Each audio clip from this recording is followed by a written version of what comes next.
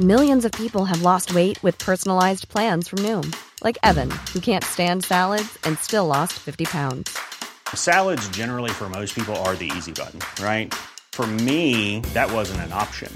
I never really was a salad guy. That's just not who I am. But Noom worked for me. Get your personalized plan today at Noom.com. Real Noom user compensated to provide their story. In 4 weeks, the typical Noom user can expect to lose 1 to 2 pounds per week. Individual results may vary. Hiring for your small business? If you're not looking for professionals on LinkedIn, you're looking in the wrong place. That's like looking for your car keys in a fish tank.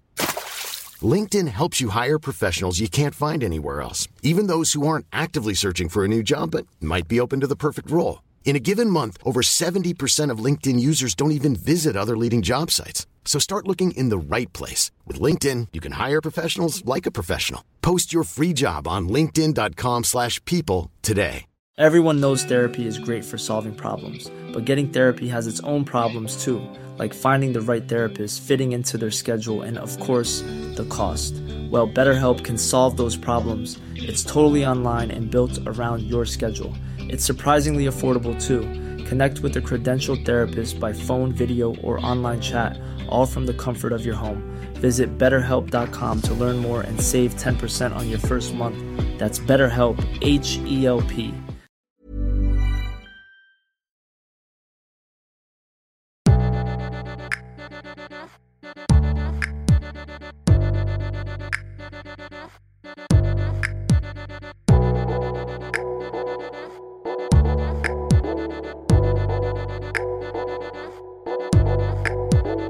Hello, thanks for stopping by Liberty for Her, where we unpack one woman's entrepreneurial journey to help another woman launch her own. I'm your host, Netta Jones. We're here to listen, learn, and liberate dreams one episode at a time.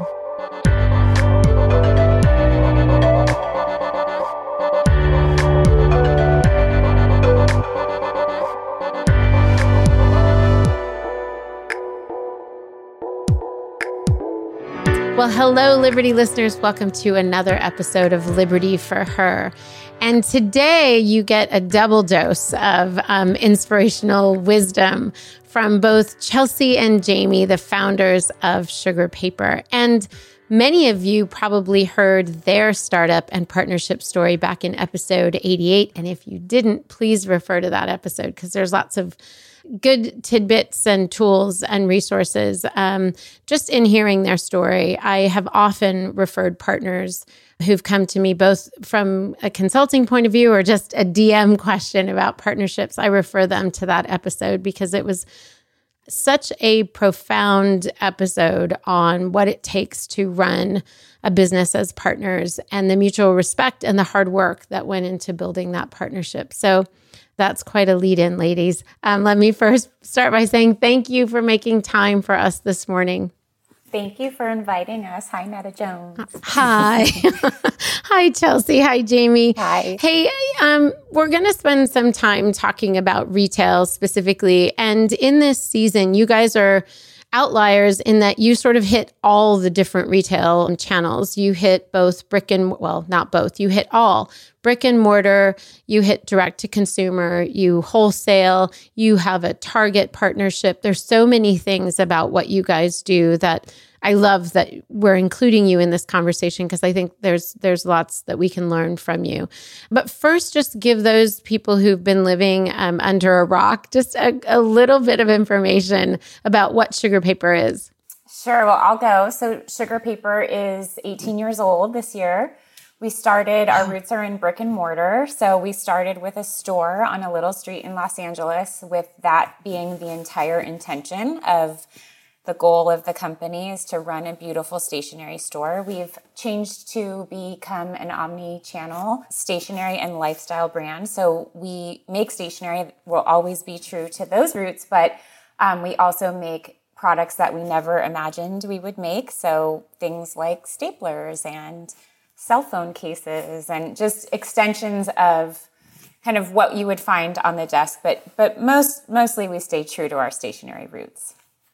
And Jamie, maybe you could help us understand when Chelsea says omnichannel, for those who are hearing that term for the first time, what does that include for you guys? What are the various models that make up omnichannel? Omnichannel is having different sales channels. So ours started with our retail locations. Then we went to wholesale. So we sell directly to other stores. And kind of at the same time, I think we started the online store, so direct to consumer. And then the collaborations and licensing is another channel. So really we have 4. And for us, it really happened organically. We started in retail, and as we expanded what we were making, we expanded the channels. Was there one in particular that came right after brick and mortar that you thought, okay, that's the direction we need to go in partnership with brick and mortar, or that's the one we need to go to sort of spread our wings and expand how we can connect with a broader consumer group? I think there's 2 answers to that question. So the first one, because we had a retail location and we were buying things from third-party vendors, and we were engaging with the customers and hearing things that they needed or wanted. And we were like, wow, we're doing this custom letterpress stationery and wedding invitations. Why don't we make this Mazel Tov card that everybody seems to want? Or why don't we make this birthday card? So that kind of started us with dabbling with making product. And then that evolved into, if we're going to make the product, why don't we sell the product to other stores like these vendors are doing for us? I think around the same time was when, Chelsea, you started playing with Instagram and the online store. And I think that was more to connect with an outside audience. I think it was mandatory for a lot of the press opportunities that were presented to us. So it kind of happened at the same time. I joke sometimes that we have the Hansel and Gretel model of business. So you just followed one crumb, led to the next crumb, which led to the next crumb. So nowadays, it's interesting. I have a lot of founder friends, and they showed up to the table. They knew they were going to become a DTC brand. They had a very clear intention. That is not how we did this. So I want to be really clear about that we tried a thing and then we tried the next thing, but it really, I think, to answer your question, Netta, it happened because customers asked us for the next thing. And so then we would have a conversation between the 2 of us, and we would say, well, I don't know, let's try that. And then we would see the response. So, Yeah, I appreciate that answer, and I like the Hansel and Gretel model. You guys should trademark that and do something. That's your next book.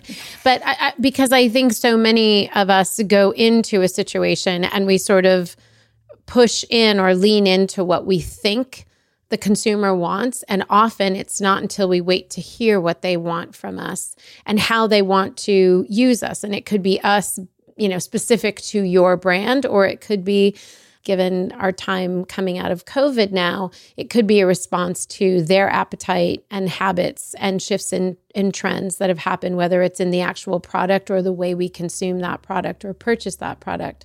So I think there's a lot of wisdom actually into going into something and seeing where that next crumb leads. So thank you for permission to build a Hansel and Gretel model. I have a question, because as somebody who was a sugar paper, I should say is a sugar paper customer, so much of my experience of the brand is going into the brick and mortar space and experiencing all things that come with that. How did you guys sort of control that when you were starting to sell wholesale and starting to do different partnerships and collaborations where some of that was out of your hands? Well, I think the brick and mortar channel always, was where we were able to learn. So like you just previously said, where we were able to hear customers' feedback and what they liked and how they engaged with the product or how they used it, I feel like is really still the most valuable information that guides our work. Sorry to interrupt. I was going to say, I do think that's our competitive advantage, and always has been, is that we started in retail. We started as 2 founders who worked inside the store. We never, when we began, it was she and I and our customers. And so we always heard from our customers what they liked and what they didn't like, what was missing, what wasn't selling. It was just laying on the table, right? So if you take it back to distilling it down, our competitive advantage is that we listen, we have an empathetic approach to what we do and what we make. Oh, okay. Can you go into the empathetic approach? I love that. What do you mean when you say that, Chelsea? Well, I mean, I think the original question, right, was how do we control it when we expand? Yeah. I think anytime we're having a conversation about our retail store or our wholesale model or our licensing partnerships, we distill it back to what does the customer want in this situation? Instead of what do we want, what does the partner want? We want to have a conversation about an empathy for the customer. So the customer has asked us, I'm going to give you a bad example, but the customer is saying to us, I really love these planners. I really wish someone would make a solid instead of a pattern. So we're listening all the time to what the customer wants, and then we go to make the product. We don't make the product and then hope they like it. It's a kind of an opposite model. Similarly, we had an experience in Target where we don't control the customer service, and we had something happen where a lot of customers were disappointed, and we saw that as an opportunity to bring empathy to the table and to say, okay, the reality is we do not control 1,800 Target stores. We cannot help you in this moment, but we can hear you. We can collect a list of people who are disappointed. We can provide that list to Target, and we can figure out maybe a solution that they would be willing to work with us on. So even when our hands are tied, we try to bring it back to empathy, customer service, which goes back to the roots of just being on a small street in Los Angeles and having a handful of customers. Something that you're saying about that reminds me of our earlier conversation pre-pandemic, which now seems like a lifetime ago. But you guys talked about, you didn't use the word empathy, I don't think, but you talked about having a heart and having that heart in your team, not just between the two of you. So it seems very core to the business, and correct me if I'm wrong, but that you guys are really leading with that, like really wanting people to love the place they work, really wanting people who are entering into the sort of sugar paper world to love their experience, and then listening with that same loving / empathetic ear towards creating things that are consumer centric and not just what do Jamie and Chelsea feel like doing today.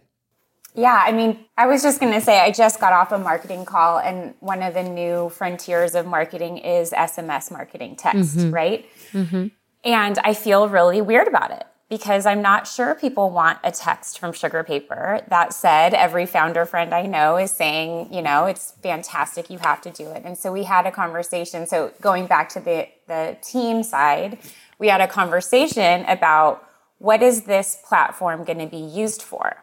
So we think if someone is going to give us permission to text them, that this should be a super secret, private opportunity for them, whether it's first access to a book or a special sale or a gift with purchase, that we can play in that space as long as we're choosing to surprise and delight people.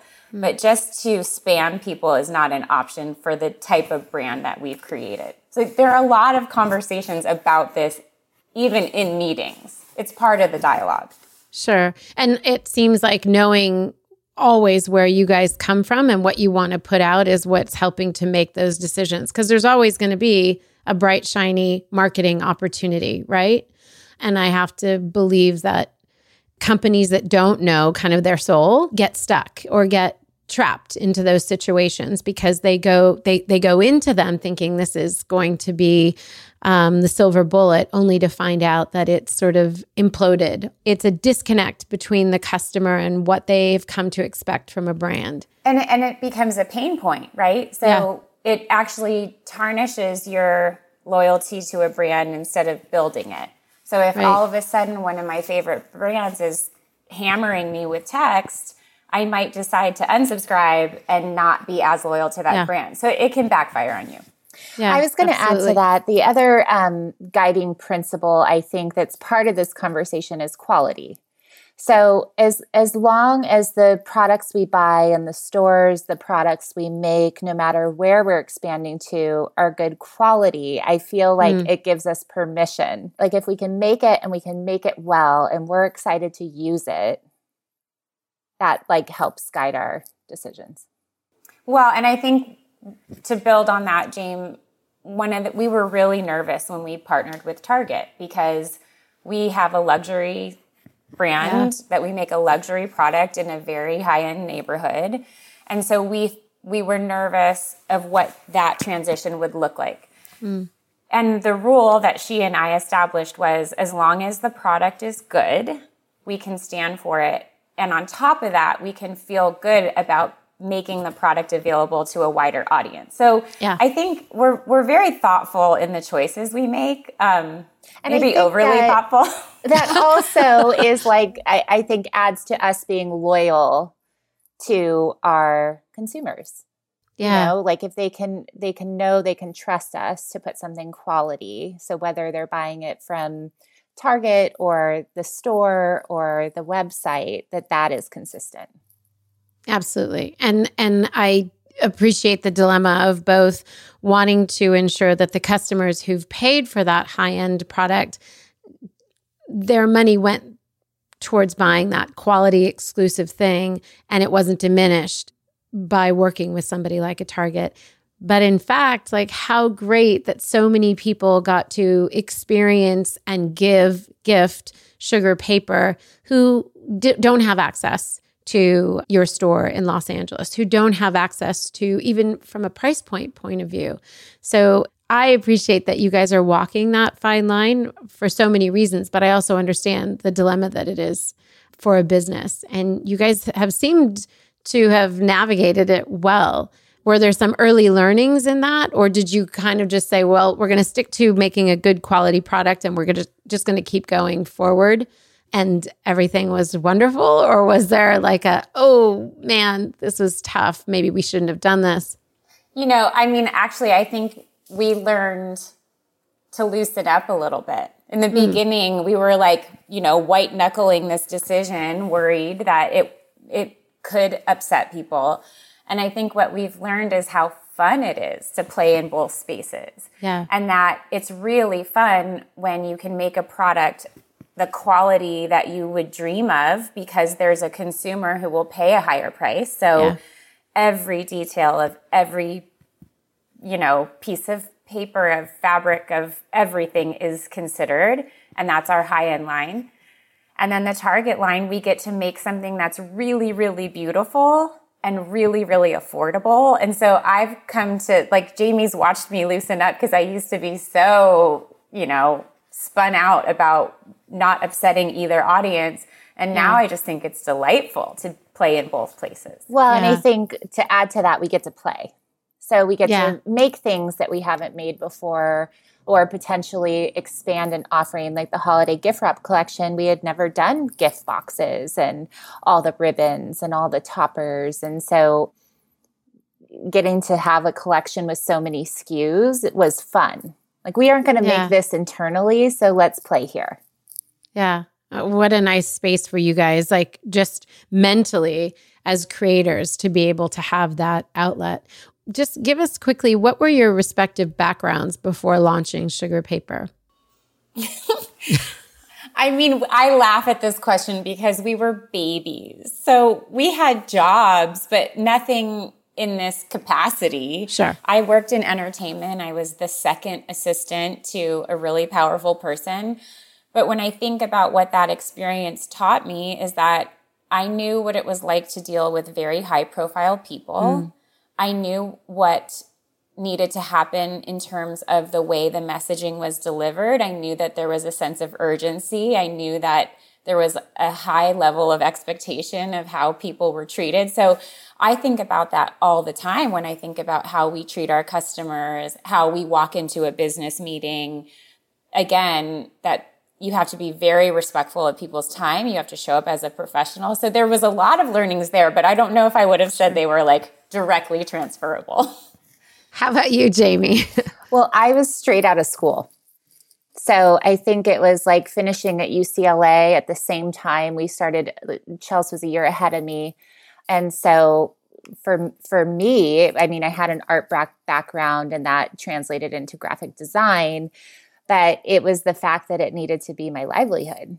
I was taking a risk to do this project with Chelsea. So then I think the learnings would have come from, if you're saying 18 years, it's like every 5 years you've learned from the last 5 years. Like you're sort of like building upon the experience of the early sugar paper to build the sugar paper that is now. Is that correct? Yeah. I mean, I think in the beginning, like you said, we kept adding, right? We kept picking up the next crumb. And so I think, these past 5 years have been organizing what we already started.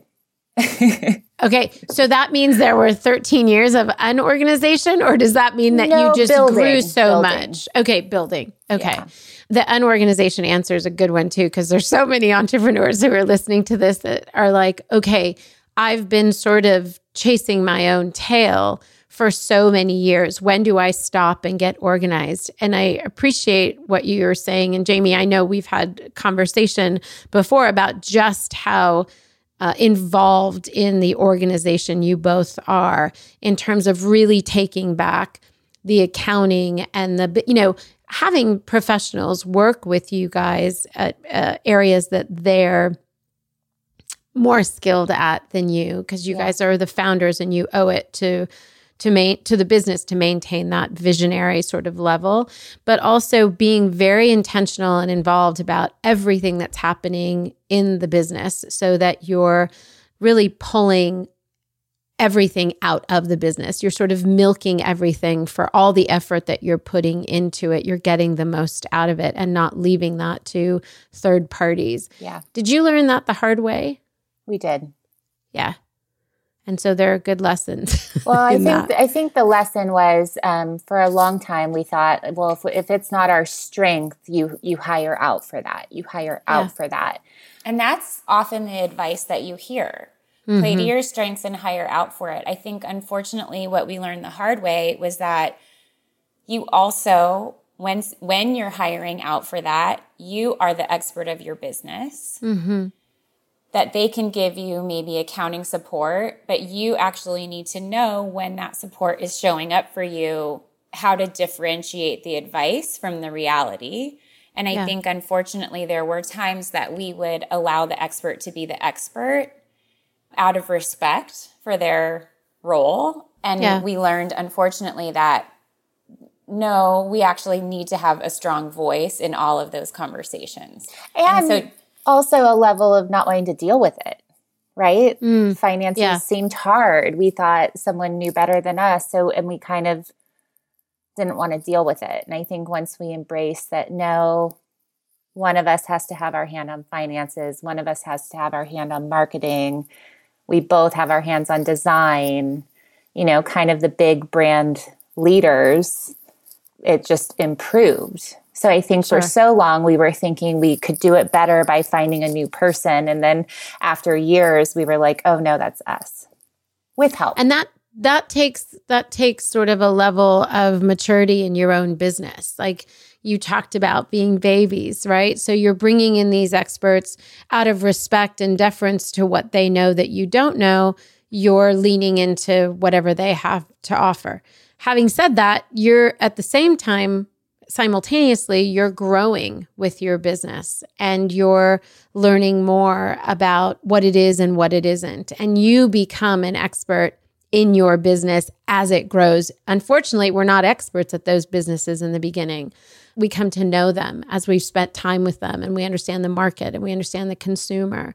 So it makes sense that at some point you guys stopped and said, wait a minute, this is our responsibility. I did a podcast a few weeks ago where we were just giving some launching advice. And I said, when you go out and hire these different experts, just be clear that just because you've handed off the bookkeeping or the accounting doesn't mean it's no longer your business. Your business is, in fact, your business. And so I appreciate what you're saying about both learning the hard way, but then also coming to a point where you leaned back in and said, were responsible for all the things, not just the high-level visionary things, not just the design and the aesthetic and the brand, but we're responsible for the getting in the weeds and really understanding how our business runs. What roles did you each play when you launched the company? And then what roles do you each play now? Jamie, go first.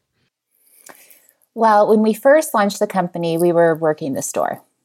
So we both worked the store and we both did the design and we both did the printing. So I think that was more of a manpower dividing and conquering. Yeah, all hands on deck. Yeah, all hands on deck. And now currently we share all the design, product development, and have a really good synergy with that and bouncing off each other to make sure that things are good. We like them enough, building collections. I'm a little more involved in finance, inventory, and some of the retail stuff. And Chelsea really is the voice of the brand, the marketing, a lot of the photo direction. So it's really kind of, we both are managing the brand. We just have different things we take lead on, but we bounce a lot off of each other. So it's a blurred answer, I guess. No, it's good. Chelsea, do you want to add to that? Like how the roles are distinct now from where they started? No, I mean, I would just say what she said. So we were very young. There is this funny story where I convinced her to do this business and she was like, absolutely not, you're insane. So I guess in that capacity, I was the one that was leading the charge, and that has flip-flopped over the years, and each of us takes lead at different times. I would say Jamie is taking lead right now, and that goes back to the data driving a lot of our decisions. So again, about getting organized, we now we look at the numbers before we make a decision. So whether that's which part of the business we want to grow, we look at the math. Or what products we want to make, we look at the math. And so Jamie's constantly bringing that conversation to any creative meeting, and it's so wonderful. It's nice that you guys have had the elasticity to go back and forth and to each take the lead in respective areas. Were those organic? Did you sit down and say, okay, you're going to take the lead here and I'm going to take the lead here? Or were they sort of directed by your strengths and your appetite for certain things and you fell into those roles? Yes. Yeah, I was going to say both. Yes. Like I don't tend to take lead on podcasts. She does, but every once in a while you get me. And I'm so glad that we do. and I tend to open a spreadsheet more often, but I think that has evolved over the years and just our strengths and also just organically what the business needs. What the business needs, Yeah. Sure. This is a conversation that I've been having more and more with entrepreneurs, and a question that I wanted to ask you each. So you'll each have an opportunity to answer this. But what has running, really, Sugar Paper has been both of your careers, right? So what has running specifically an entrepreneurial endeavor taught you about yourself? So not what have you learned about business, but what has this as a sort of an exercise over the last 18 years taught you about who you are? Chelsea, you start. Oh, that's a big question. Yeah. I mean, it's been the most challenging thing I've ever done. I think it's a marathon, not a sprint. Yeah. And so, Jamie actually gave me this advice the other day. She said, you can only do what you can do. So sometimes you have it and sometimes you don't. And I think it maybe made me a better parent, which is a weird thing because it feels like we've been in charge of a really important thing for a really long time, which is how I feel about my children. I'm in charge of two really important things for every hour of the day. It taught me about loyalty, friendship, empathy, understanding. I mean, it's way bigger than someone who doesn't own a business would probably understand. Yeah. Yeah. Jamie, how would you answer that? Well, I'm laughing because my daughter's vocabulary words for her test tomorrow, one of them's perseverance. And so I think the number of years and challenges and things has taught me that I have more endurance than I know, and that I'm capable to figuring things out. So compared to when we started, we always thought somebody else had the answer. And now I think we're like, we know a lot for what we do. Yeah, absolutely. I also find that many times entrepreneurs have had to flex muscles where they're in charge. Like we flex muscles in so many areas of life. You don't need to run a business to gain strength in certain areas. But when it's all your responsibility, when you're the person that it lands on, when you're the person that's holding the vision for what's next, whether it's the design on a particular card or how you treat your employees, it's a different sort of thing. What would you say to our listener about sort of what they can anticipate if they're going to take on this entrepreneurial challenge? Chelsea. Well, I feel like, we say this to the team often, but, you just have to be really comfortable with change. Yep. So that is just what it is, that you cannot be stubborn. You have to be flexible. The only thing that's constant is change. And so being comfortable living in that space is really, really important. I was going to have the same answer. The only constant is change. Yeah. And you guys had to deal with that in spades over the pandemic. Mm-hmm. Exactly. We had a whole forecast, all these projections, this plan, like all of this. We were like, first time we had ever been that organized, and it all just went in the trash.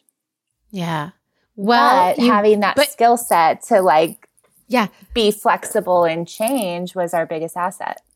Yeah. And then being able to go back to that muscle that was pre-exercised, right. You were able to get back to that really quickly. So because we want to focus this particular conversation on retail and sort of there's a lot that's being said. There was a lot being said about retail before the pandemic. A lot about it's dying. People aren't going to stores. We're living in an Amazon sort of culture. And then we have this pandemic that hits. People are in lockdown. And if they didn't shop online before, they sure were learning how to shop online during the last 18 months. What do you guys think as a result of the pandemic or otherwise? What do you think the landscape of retail is actually all about? What is actually happening in it? Because I, for one, don't believe it's dead. So what is it? If it's not dead, what is it? How is it morphed? I mean, I would tell you, and it seems like such a retail buzzword, but it's all about experience. Mm-hmm. But it's not the way that comes out so naturally. The experience is not about, it's not gimmicky. Mm. An experience in a retail store, I think for us, is feeling seen. Mm. So part of the reason that Nordstrom, for example, is one of my retail heroes is because they are known for customer service, that you feel safe shopping there for many reasons of how you're treated. I think right now what we realized when retail went away is that online is extremely convenient, but it's not the same. Mm-hmm. And so it's time consuming. Yes. So I'm like, if I can go to a store and, we love this store market in our neighborhood and she's so great. She's like, try this on. This would be great on you. And when you're online, you're looking at things and you're like, I don't know if I like that or not. I've tried things that come and it's like way too short or isn't the quality I anticipated. Then I have to return it. So now I'm going back where I'm like, yes, for Windex or certain things, remember it and order it. But for clothing and home items and things you want to experience, I'm going back the other way where I'm like, it's so much faster to go and see the quality, see it in person and know you like it. and have that human inspiration. Connection. Yes. Yes. So it's connection, it's inspiration. It's like the pieces of life that make you feel alive. So when I think that what's happening with retail now is that, if you're not good at it, you're shutting your doors. So if you're a bad retailer, then it's not going to work. But if you pour your heart into it, if you are passionate about it, if you care about the experience of feeling that your customers are people who matter, it's a completely different thing, and people are loving it. I remember that first opportunity after lockdown to walk into a space and touch and feel things. It was just a reminder of how much it's actually not going away, how needed it was, at least for me. Yeah. I want to hit on something you just said, because you're right about the word experience and experiential marketing, experiential retail. Everybody's talking about this.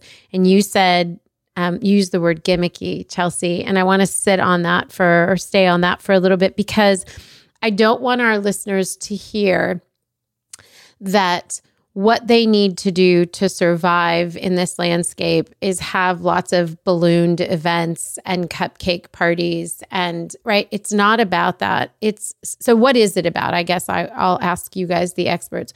When you talk about the experience of retail being so necessary, and Jamie, you talked about this particular store where this person sort of, is bringing product to you and bringing things to you that she probably knows that you would like.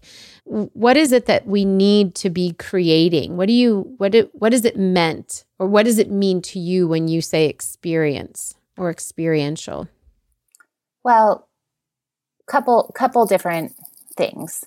Yeah. I think that's also a balance between science and art, because the retail store, if it can look beautiful and be an experience, but if it doesn't have all the different categories of cards, or it doesn't have the best-selling items that people want to gift every time, or, the inventory and the product isn't right, then the quality isn't there. That's also part of the experience. But I think having environments that are beautiful, that feel fun to be in, that change. You're not looking at the same shelf every time you walk in. New product, flipping product, but being able to come in and feel inspired. Yeah. As a person. I'm giggling because Jamie is in charge of the buying of our stores and the turns of our stores. So listening to her, I 100% agree with that point of view. I'm in charge of the training of the people that we hire. And so I would say the experience also has to do, and hiring post-pandemic is really challenging. Yeah. And so I think the experience has to do with the people who are standing in the store and who are representing the brand. And so just the other day, I had an email come through about two of the women that are running our Brentwood store, and they're relatively new to the brand. And the woman wrote that these two women just made her day. Uh-huh. And it's 100% the goal when we're hiring somebody to have women that understand that it's not their job to sell a card, it's their job to connect with people. And so we say a lot, we don't sell paper, we sell love.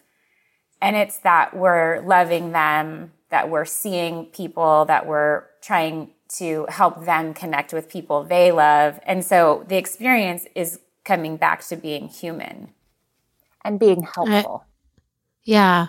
You're solving something for them. Which is the two things that you don't get online, right? So now you've really pulled you've differentiated the online experience from the in-person experience, and you make it valuable for those people who are on the fence. Like, should I just go online and buy something? Because they can. You give them access to that. Versus, do I go into the store? You've now made it worth their while, which I think is the key that we want to pull out for people who are listening. That's what we mean. That's what you guys mean when you talk about the experience.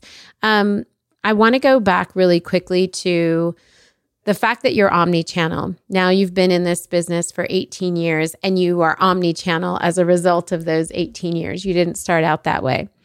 let's say one of our listeners was able to reach out to you and say, okay, I have this concept for a X product, and I'm not sure where to start. I'm not sure if I should wholesale, if I should be direct to consumer, if I should go ahead and invest in a brick and mortar. Like, I'm not sure where to begin. You don't know the product. We haven't decided on what that product is. So it's a kind of wide open question. But given what you know about the landscape of retail, what's your advice to that person? Where should they begin? Chelsea. Yeah. I guess I would say I'm a big believer in building the community first. So I would say, and I know this is maybe not the answer you're looking for, but I would say take it to a school event and see if people buy it, right? Take it to a farmer's market. If you don't have excitement around the product right away, it might not be a viable product. So trying to buy ads on Facebook for a product people don't want to buy is an exercise in futility. I think one of the things when we started Sugar Paper, we didn't just open a store on a street. We started printing for friends, and then friends sent that to people, and then people saw it, and people called us and asked if we would print for them. So we had proof of concept on a very micro level. And then we knew, well, if we try this, there are women who are really liking what we do. So Yeah, I wasn't after a particular answer. And I actually really appreciate that, because more and more there are opportunities to do almost like even trunk shows, like find somebody who would house your brand if they were to invest in and purchase it for their own store, and see if you can do some sort of a trunk show. Find places, depending on your product, at a farmer's market or some sort of pop-up experience. There are locations now that are dying to get traffic in. So if you can help pull that traffic in for them, it's a great way for you to understand, one, your appetite for being in a brick and mortar space, but also to understand how the consumer wants to consume and purchase your particular product or service. It's also an amazing opportunity for product development, right? So if you put your product out and 10 people tell you, oh, I love this, but I wish it came in black, there's your answer. Yeah. So it's so valuable. An example, just the other day, we were in merchandising the store and we had discontinued place cards because they weren't as performing like they used to perform. Yeah. That might have to do with the pandemic. But I was going to say, maybe they will in a second. But I think, it was a good 5 people came in asking for place cards. And had I not been in there, the requests would have sounded different coming through an email, like, oh, they're requesting place cards. Sure. And so we brought back place cards, because that's an experience. When you walk into a retail store, you should have the place card. So for what we do. Yeah. We want to answer yes to that question. I'm like sitting here thinking about your question, because I'm like, I don't know if there is like, I agree with what Chelsea said, but when I think of wholesale versus an online store versus a store, I don't know if there's a right place to start. They're so different. A lot of brands have to have a website. So I guess having an online store is probably smart, but wholesale brands and direct-to-consumer brands, a lot of them do both now. But if you want to kind of test things out quietly, wholesale could be a good option. But that involves inventory and distribution and shipping and things that are really time-consuming to figure out. So I'm just like trying to, in my head, go back and forth. Like, I don't know what I would recommend, but I would recommend choosing one to start. Yeah. Choosing. Okay. So that's actually a good place for us to start. So choosing one versus like, oh, if you could find the marriage of D2C and any one of the other ones, you would say start with one. And Jamie, would you say start with one just so you can focus on one, or start with one because you're going to learn so much that you may want to pivot at some point? I think both. Like if you start with a brick and mortar, you're going to want to, like Chelsea said, invest in that community, get to know who these people are, what their names are, and really like you're going to learn so much from that. I don't know, Chelsea. I don't know. Like an online store too, they kind of go hand in hand. So I think it's different from when we started. I think it's interesting because a lot of my friends who have started DTC brands are considering opening retail stores. And when I talk to them, it's a really interesting conversation because DTC is very fast. It's very transactional. It has very little to do with human interaction. You can humanize that as much as you want or can, but it's a transactional business. And so I've seen friends who have very successful online businesses open a brick and mortar and be utterly disappointed at the results. But you have to realize, when you're starting something, you need to know what it's for. So for a company that's, doing millions of dollars in sales at DTC to open a brick and mortar, if the metric is your end of day sales, you might be disappointed, right? Because one store is open from 10 to 7 or 6 every day, and another one is global and the cash register is ringing 24 hours a day. So trying to compare those two things using that metric is probably a heartache waiting to happen. But if the goal of opening a retail store is to connect with an audience or to tell your brand story or to have an amazing merchandising opportunity, well, now you're measuring a different metric, right? Yeah. So I think it's a really interesting conversation. And I do think that accidentally, Jamie and I have had the opportunity to dance in many of these different places. But again, it was so accidental. We were so young and we didn't have a whole lot of expectation attached to any of the outcomes. And now when we look at it, so every Monday we go through a spreadsheet, thanks to Jamie and her team's work, where we look at all those different models and I can tell you immediately which one is financially the most important, but that model might not be the best representation of the brand. So you really have to look at it from a lot of different perspectives to know what the importance of each of those are. Does that make sense? It makes so much sense. And I so appreciate the distinction because we've asked this question of a few different people that we're interviewing in this retail series. And it's interesting, some that are strictly and right out of the gate, they're like a year in, D2C, would say for them, it's all about data collection. And they need that connection with the consumer. But they're really looking to break out into a brick and mortar opportunity so they can do more experiential stuff, that they feel like the wholeness of the brand won't be complete until they're kind of 2 channels in.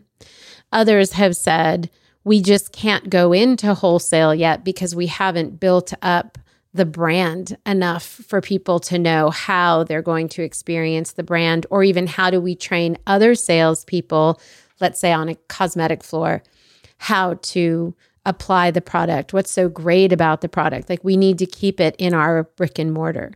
So a lot of it seems to be dependent on what the product is. And to your point, Chelsea, what is the goal and how are we measuring that goal?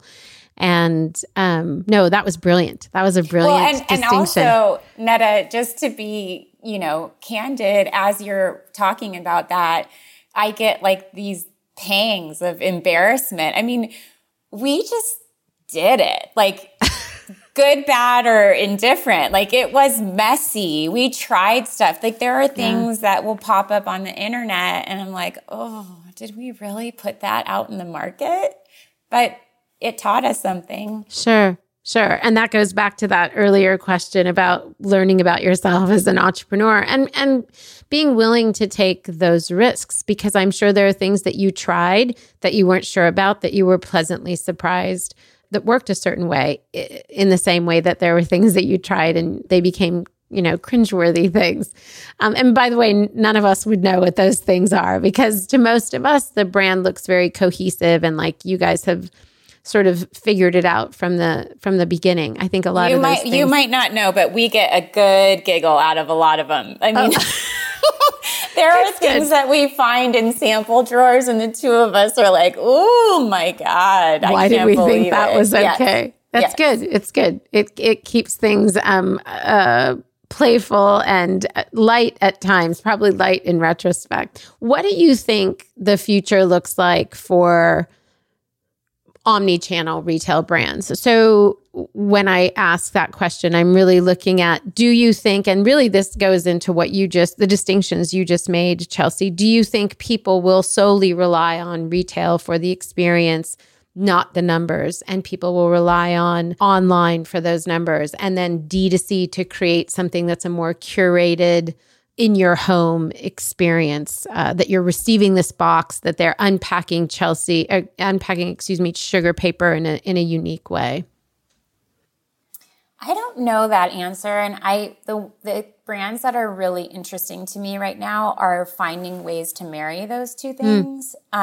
For a small business, that's very challenging. So if you're funded and you have a ton of money to pour into that, I'm really amazed by it. So I was listening to a podcast recently where they were talking about, it's a retailer in Canada who you would go on their app and you would find like dresses that you might be interested in.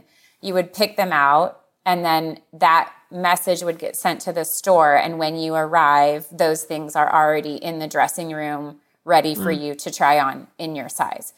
It's brilliant. So marrying those two experiences, I think, is probably the next frontier for people who can figure that out. That's not on our radar because we still are very much a small business. For us, I think the pandemic has helped us distinguish what is worth it and what maybe is not worth it. So I think pre-pandemic, we had a plan to expand retail somewhat aggressively. Post-pandemic, we're having conversations about whether or not that's important or worth it. I think there are a lot of people that took this time to redefine what they want to do next because everything changed. So, for example, sugarpaper.com was never our priority. It was always something that just lived in the background. As soon as our retail stores were required to be closed, sugarpaper.com became the priority quickly. And we were able to pivot and really look at that model in a way that we had never really looked at it.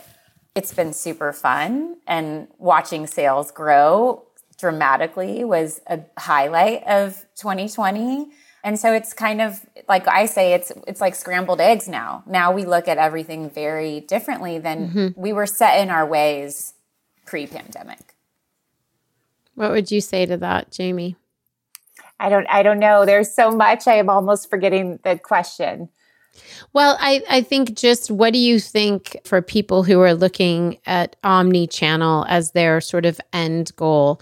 How do you think these different channels will work in concert with one another versus like you're choosing which one to go into or which three, and they serve their own purpose?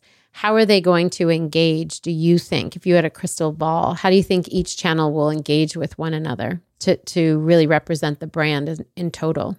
Well, I think a little bit having an omni-channel helps create a brand versus another such and such company. So the fact that there are stores and online and wholesale, it's really like expansion of the brand. So I do think it there's more brand presence with omni-channel brands. You know, I think in terms of manufacturing, obviously, if you're going to make X amount of SKUs and you can increase your MOQs and your costs because you're ordering more because you sell them to wholesale and in your store. Like, so there is some economies of scale that can happen from having more sales channels.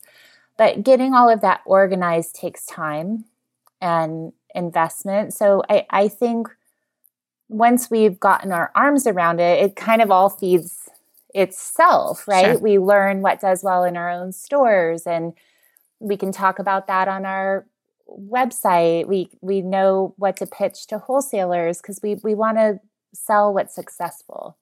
Yeah. We don't want people to buy something that they're going to get and it's not going to sell in their store. So I don't know. It's a hard question. I feel like we could go down a lot of different rabbit holes, but It is a hard question. And I think part of why I ask it is because I think so many people who are listening are trying to figure out how to enter the space and where to begin.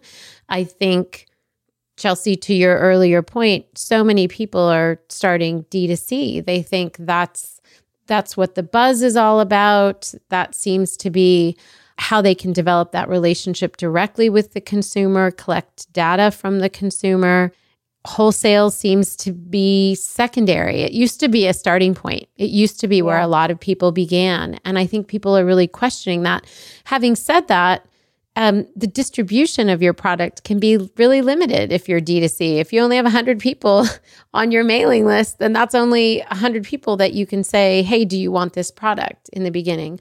Versus wholesale, where you're spending money on people who have distribution built in. They have 2 or 3 stores, and you're doing that times how many ever stores you decide to go into. So I think I just want people to hear that there are lots of ways to enter the market. There are lots of interesting things that are happening in the market post-pandemic in retail, that it's not, again, I keep using this word of silver bullet or this phrase, but it's not a done deal just because you start D2C. It's not game over if you start brick and mortar. In fact, it can be quite the opposite. You know, this conversation is reminding me of, I was listening to the Business of Fashion podcast, and they interviewed Mickey Drexler. And right now he is helping run Alex Mill. And he also used to be at the helm of J. Crew and The Gap. So his experience, his reputation is built on these huge funded retail giants. And now he's running a small business. And it was so interesting to hear a retail giant talk about running a company that has a budget, that has a limited number of colorways that they can afford in their most popular item. And I was just tickled listening to it because I've always idolized Mickey Drexler. I love his style. I love his approach. And having him be speaking to an experience that Jamie and I live every day, it was fascinating to me because I always thought, wow, what would it be like to be this retail giant where you have no budget and you can make whatever you want? I don't know. I think it's a really interesting dynamic, and also the idea of having limitations sometimes helps you make better choices. I was just going to say, when you have your hands tied, sometimes you make the best choice because the sky isn't the limit. Right. And you have to put that kind of best foot forward. For our listeners out there who are considering launching a retail brand or are stuck trying to grow one right now, what's some words of wisdom you would like to leave them with? Jamie? I mean, I guess it's commitment, right? Sticking with something, evolving, changing, endurance. I guess also too, like having a strong point of view. Yeah. Don't be everything for everybody. I feel like that was like always at our core. Not sure if I'm answering properly. No, you are. I think, James, the thing that I tell my friends who have DTC companies is you have to understand that retail is a commitment. So going back to what Jamie said, you have to unlock that store every day. You have to have quarters. You have to have register tape. You have to have light bulbs. I mean, it seems silly, but there isn't an app for that. This is like a real The credit card machine breaks. Yeah. Yeah. People call in sick or they quit with no notice. It's a completely different type of commitment. Your online store can run and you can be asleep. Your store cannot be open and and people are asleep. You have to, it's such a different type of commitment, and it can be really challenging on Thanksgiving weekend when everyone wants to go hang out with their family and your store has to be open. So it really is, you need to make sure that when you're going, like I was joking with our interior design team that designs the interiors of Sugar Paper stores. They're like, it's done before we open. And we're like, no, you're done. But once we open, it's never done. It's open. Right. And it's a commitment. Right.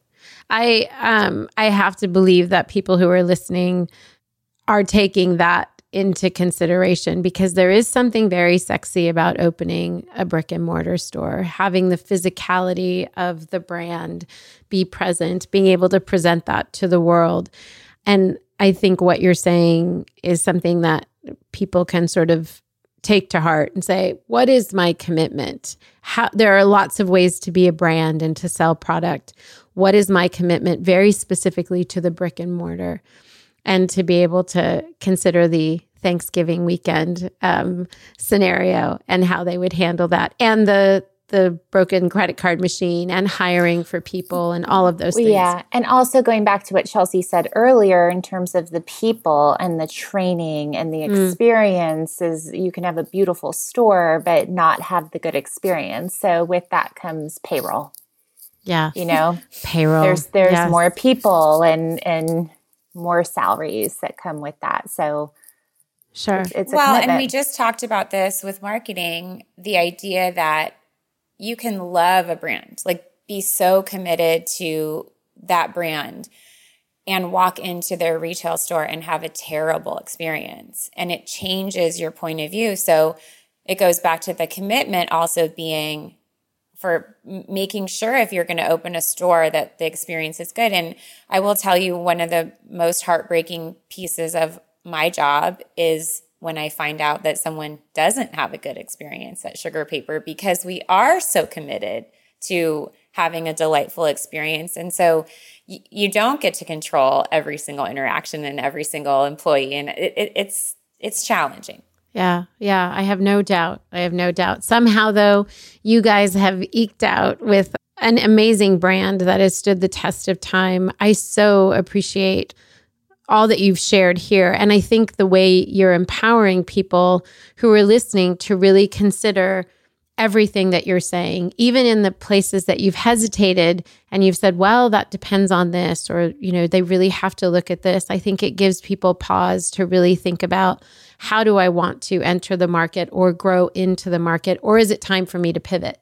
Have I been in the wrong place?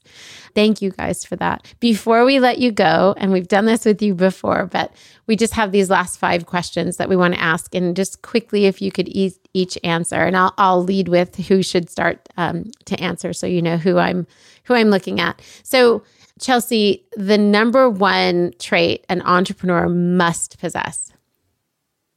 The ability to pivot. And Jamie? Endurance. Okay. And then an app that you each use daily or regularly to kind of get through your workday. I mean, I use Instagram a lot. Yeah. For buying and product and what's in the market. So you're using it to kind of scroll through and see what people are buying, or you're actually like DMing people and like making connections? I find that I find new brands through Instagram. Okay. That we then, will go on and see if they wholesale and bring it into the shop. So it really keeps me in the loop of what's in the market. It's like you're window shopping on Instagram. Yes. That's awesome. Chelsea? Zoom. Yes. Sadly. Yes. Yeah. Zoom. What would we do without Zoom? And then when you guys started, so go back 18 years ago, as soon as you had a little bit of money, what was the first job that you hired out? Retail. Ashley Gas. I know. I was going to say Ashley Gas, store help. Do you know where Ashley is today? We do. Yeah, she just had a baby. Oh, that's so great that you guys are still in touch. That's awesome.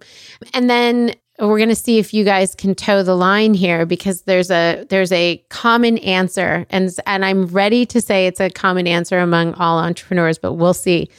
Sweet or salty snacks, Jamie? Salty. Yeah, Chelsea? Sweet. Chelsea. That's why we work, Netta. It's why we work. She's blonde. I'm brunette. Okay. But I do really like both. And but no, I'm not going to let you take it back. Both are a problem. Both are a problem. We have had everyone say salty in this season. And so I was like, oh my gosh, is salty related to being an entrepreneur? But I'm going to let this one slide, Chelsea, because you guys are a team. So of course you need the yin and the yang for this to work. So I'm still going to see if I can hold if this holds true as we end up this season. You guys know that this podcast is called Liberty for Her, and you've already answered the question in episode 88 on what liberty means to you. I'm going to ask this in a slightly different way. What has starting this venture, what has it done to liberate you, Jamie? Independence. And is that like independence in the way you think? Is it financial independence? Is it being able to create something?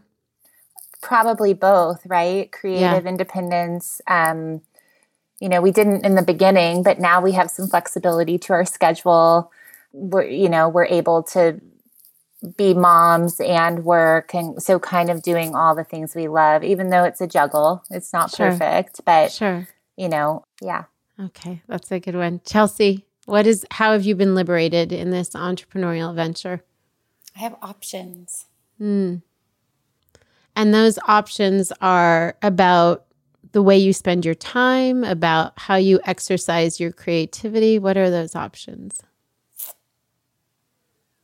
All of that, right? Yeah. How I spend my time, how we choose to intersect with our work, what we want to make, what we want to put in the world, the voice, all of the things. Like I think being the boss is really challenging. Being the boss allows you to make those decisions without running them past somebody. Yeah. Except for Jamie. You guys, thank you. Thanks for once again taking the time to share your story and impart some wisdom and some practical advice to our listening audience. I so appreciate it. I so appreciate what you guys have done and what you've built and the intentionality of building Sugar Paper and of building a team and a quality product and something that surprises and delights us at every turn. Thank you for your time. Thanks for having us. Thanks, Netta. Of course. And Liberty listeners, thank you for your time. And I hope this episode, like many, have inspired you to consider your own possibilities. Until next week, see you then. Bye.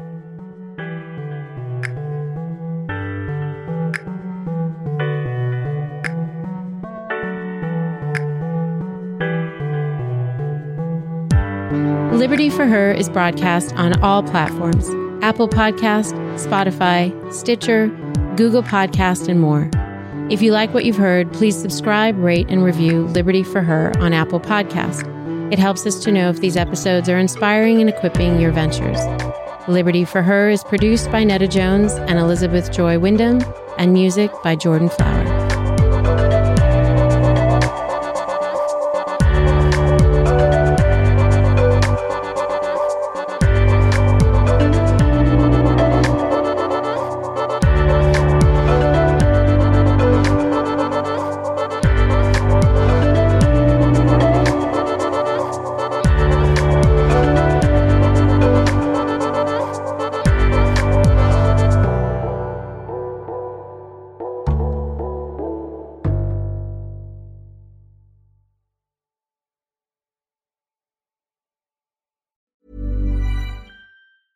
Even when we're on a budget, we still deserve nice things.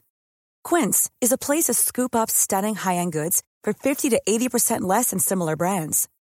They have buttery soft cashmere sweaters starting at $50, luxurious Italian leather bags, and so much more. Plus, Quince only works with factories that use safe, ethical, and responsible manufacturing. Get the high-end goods you'll love without the high price tag with Quince. Go to quince.com/style for free shipping and 365-day returns. Mom deserves the best, and there's no better place to shop for Mother's Day than Whole Foods Market. They're your destination for unbeatable savings, from premium gifts to show-stopping flowers and irresistible desserts. Start by saving 33% with Prime on all body care and candles. Then get a 15-stem bunch of tulips for just $9.99 each with Prime. Round out Mom's menu with festive rosé, irresistible berry chantilly cake, and more special treats. Come celebrate Mother's Day at Whole Foods Market. Planning for your next trip? Elevate your travel style with Quince. Quince has all the jet-setting essentials you'll want for your next getaway, like European linen, premium luggage options, buttery soft Italian leather bags, and so much more. And is all priced at 50 to 80% less than similar brands. Plus, Quince only works with factories that use safe and ethical manufacturing practices. Pack your bags with high-quality essentials you'll be wearing for vacations to come with Quince. Go to quince.com/pack for free shipping and 365-day returns.